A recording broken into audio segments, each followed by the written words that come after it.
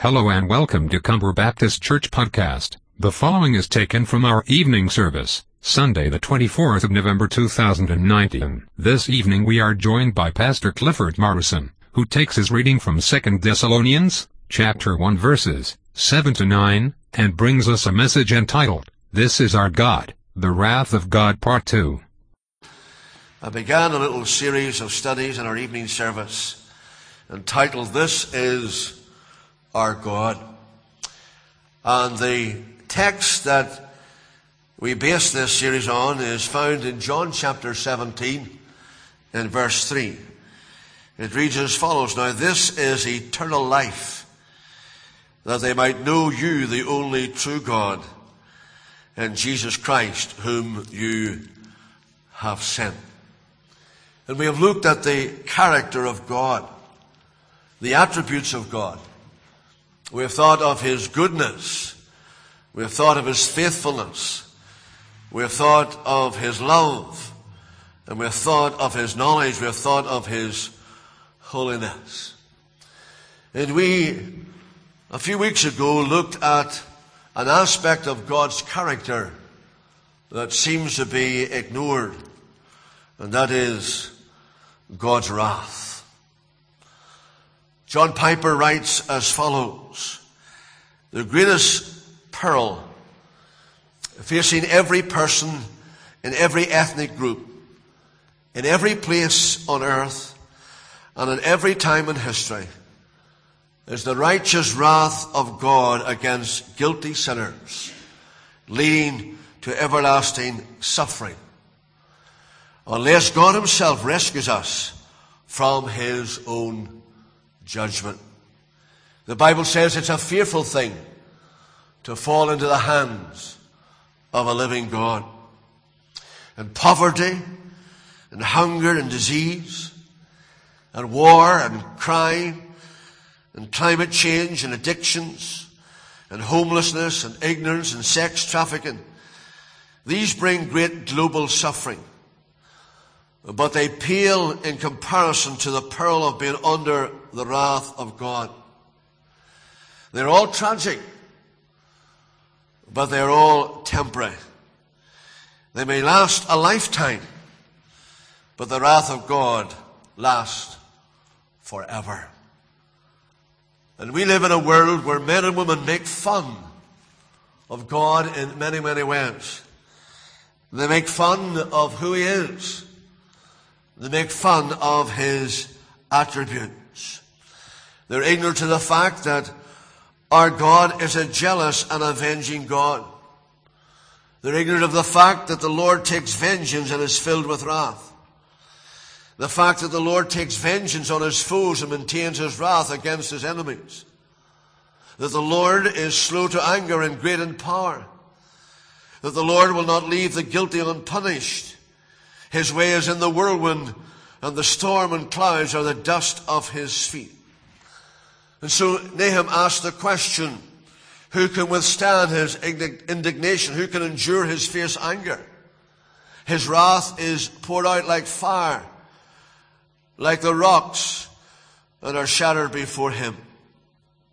Isaiah writes, See, the day of the Lord is coming, a cruel day with wrath and fierce anger to make the land desolate and destroy the sinners within. And we looked at the nature of God's wrath. What is it like? And we learned from the Bible that it's pure. It's not like human wrath. Most often when we get angry, we are offended, our pride gets in the way, and at times our anger is a reflection of our sinful and evil heart. Even when we are angry about the right things, our own sinfulness can pollute our anger. But God's wrath and God's anger is pure. It's untainted by sin. And we know that it's revealed from heaven. This is what Paul writes in Romans 1:18. And he reminds us that this wrath is constantly being revealed from heaven. And God's wrath is always directed against sin. Sin in the Bible is defined in a variety of ways. Ungodliness. It's the result of a person's broken relationship with God. And God's anger is against those who are not rightly related to him through his Son, the Lord Jesus. The ungodliness of unbelievers is evident in their attitude toward God. Their lack of reverence, their lack of devotion, their lack of receptiveness and responsiveness to the Word of God, ungodliness, and of course, unrighteousness. Unrighteousness, because the reason why the world is in the state that it's in is because man is not right with God, and until man is right with his Creator, he will not be right with those whom the Creator has created. And so the nature of God's wrath is pure, and it's revealed from heaven. It's directed against all sin. But you know, we need to see this evening not just the nature of God's wrath, but the necessity of God's wrath. The necessity of God's wrath. There are many reasons for God's wrath. And one of the reasons that God's wrath is evident is because of the sin of rejecting the revelation that God has given to himself, of himself in creation. Behind a creation, there is a creator.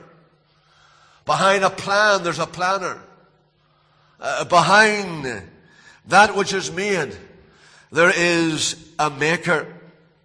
And Paul writes that even though everyone who has ever lived is aware of God's existence, men neither glorify God or honor him as God or give thanks, but in their thinking they become futile because their foolish hearts are darkened.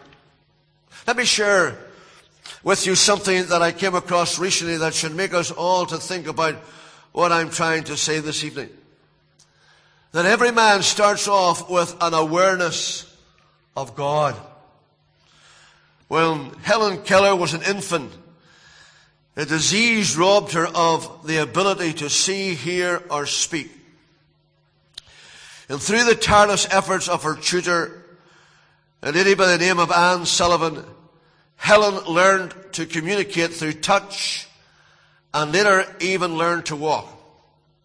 And when Miss Sullivan first tried to tell Helen about God, Helen responded that she already knew about him.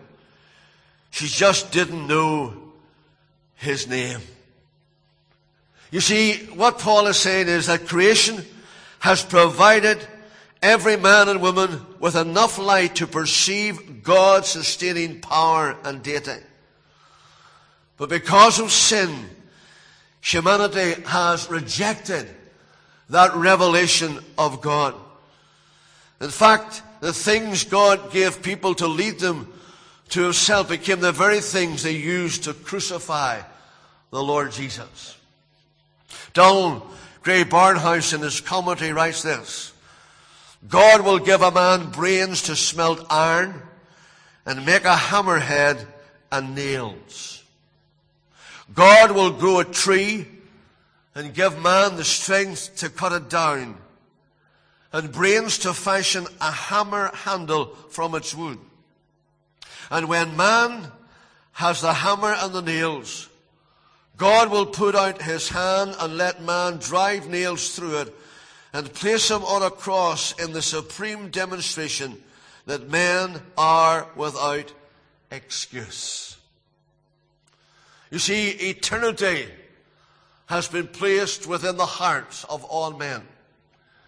And if you speak to any missionary, no matter what part of earth's remotest plain they have gone to, no matter what tribe they have reached, they will tell you of a tribe that worship an unknown God. Not the God of the Bible, but the God of their own imagination. Why? Because God has placed eternity within the hearts of all men. Listen to the charge that is brought against humanity for the crime of rejecting.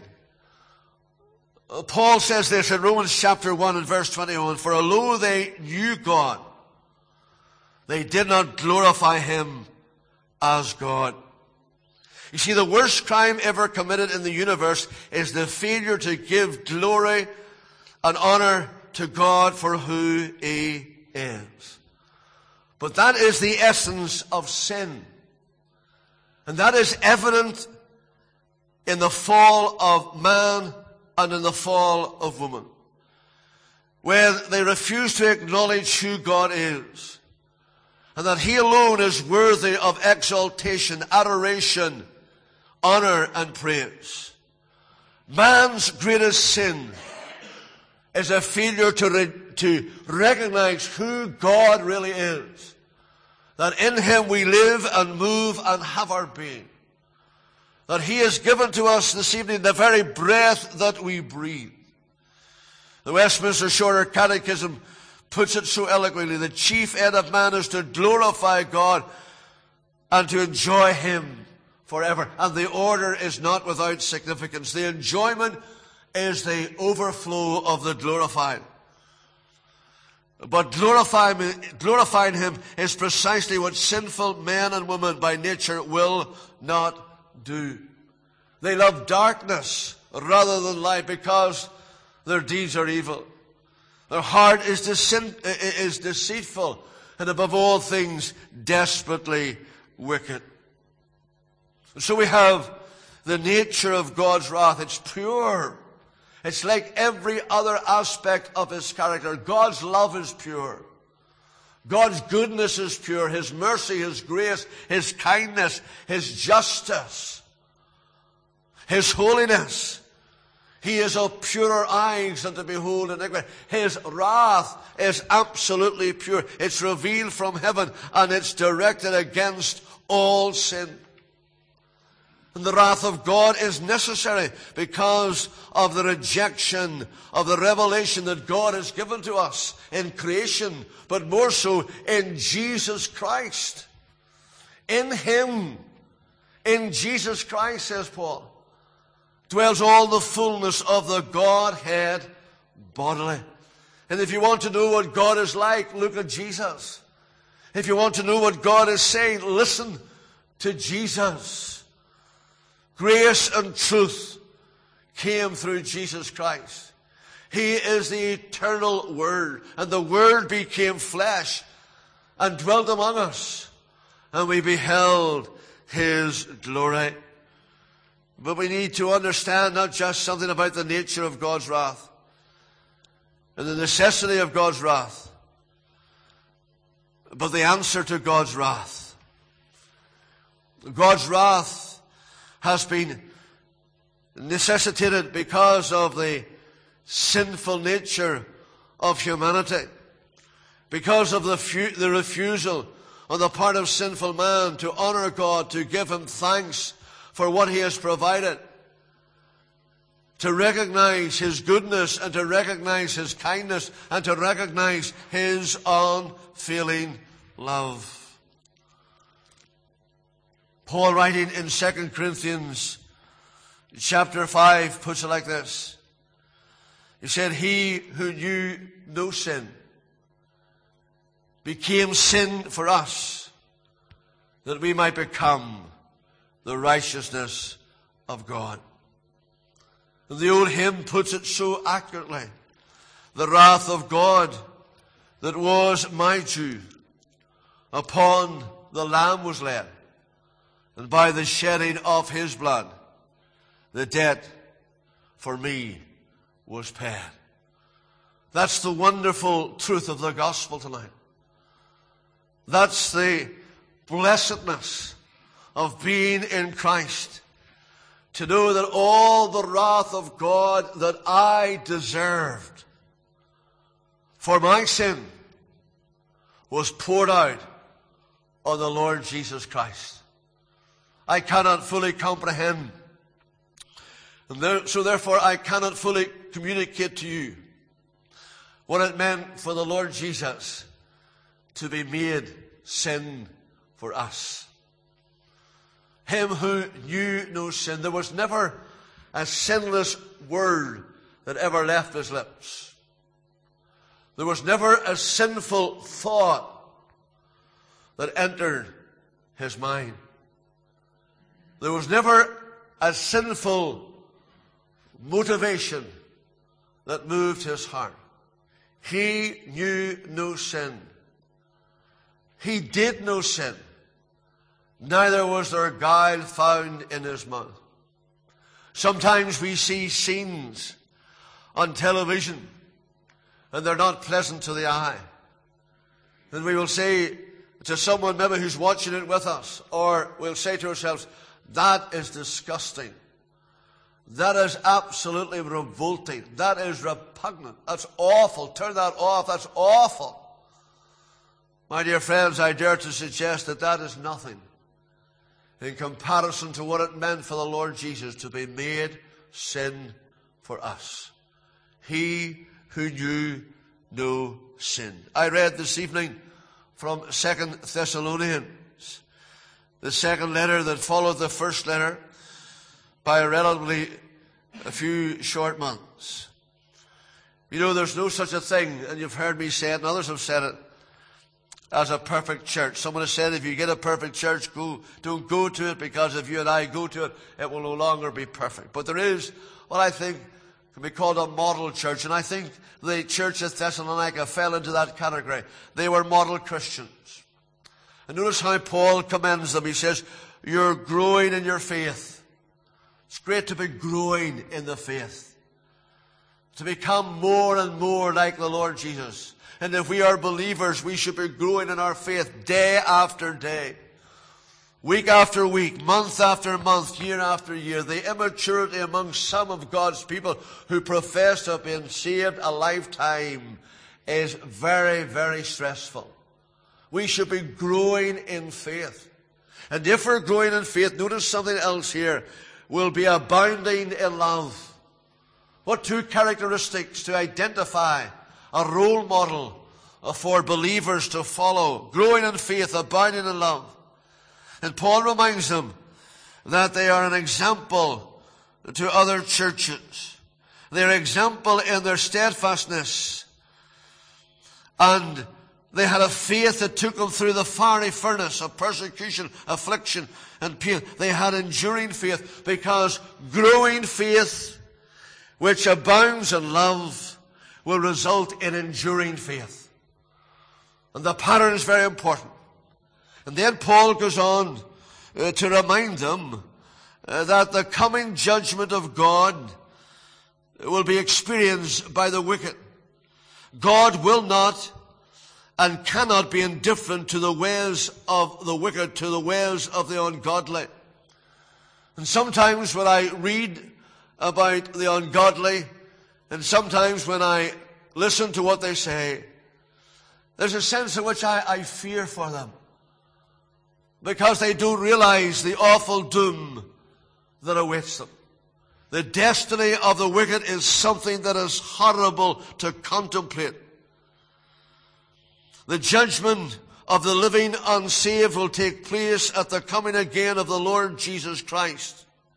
And note the character of the judgment: flaming fire, taking a vengeance on those who do not obey the gospel. The gospel is not that people are going to hell. The gospel is not that people will end up in a Christless eternity. The gospel is that God so loved the world that He gave His one and only Son, that whoever believes in Him will not perish, but have everlasting life. What we read about tonight is the identity of those who have rejected the gospel, who have rejected the Lord Jesus Christ, who have identified themselves with those at the cross when they cried, "Away with Him, crucify Him." Paul writes at a time when these Thessalonians experienced trial and tears and turmoil, but their prospect of glory in a coming day kept them on the straight and narrow way. The prospects before their persecutors was one of terrible judgment from a holy God. And so this evening, as we come to celebrate the death of the Lord Jesus, let's celebrate it tonight in this understanding that this terrible wrath, which is eternal, this terrible wrath which will fall upon those who have rejected Christ.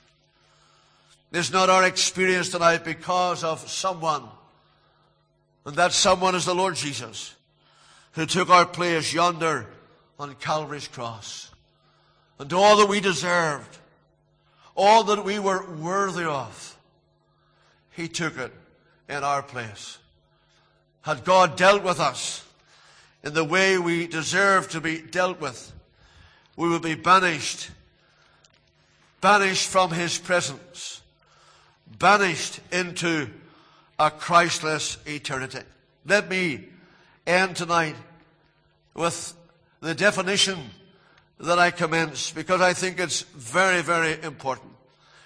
The greatest peril facing every person in every ethnic group, in every place on earth, at every time in history, is the righteous wrath of God against guilty sinners, leading to everlasting suffering, unless God Himself rescues us from His own judgment. Aren't you glad tonight to know that there's a way back to God from the dark path of sin?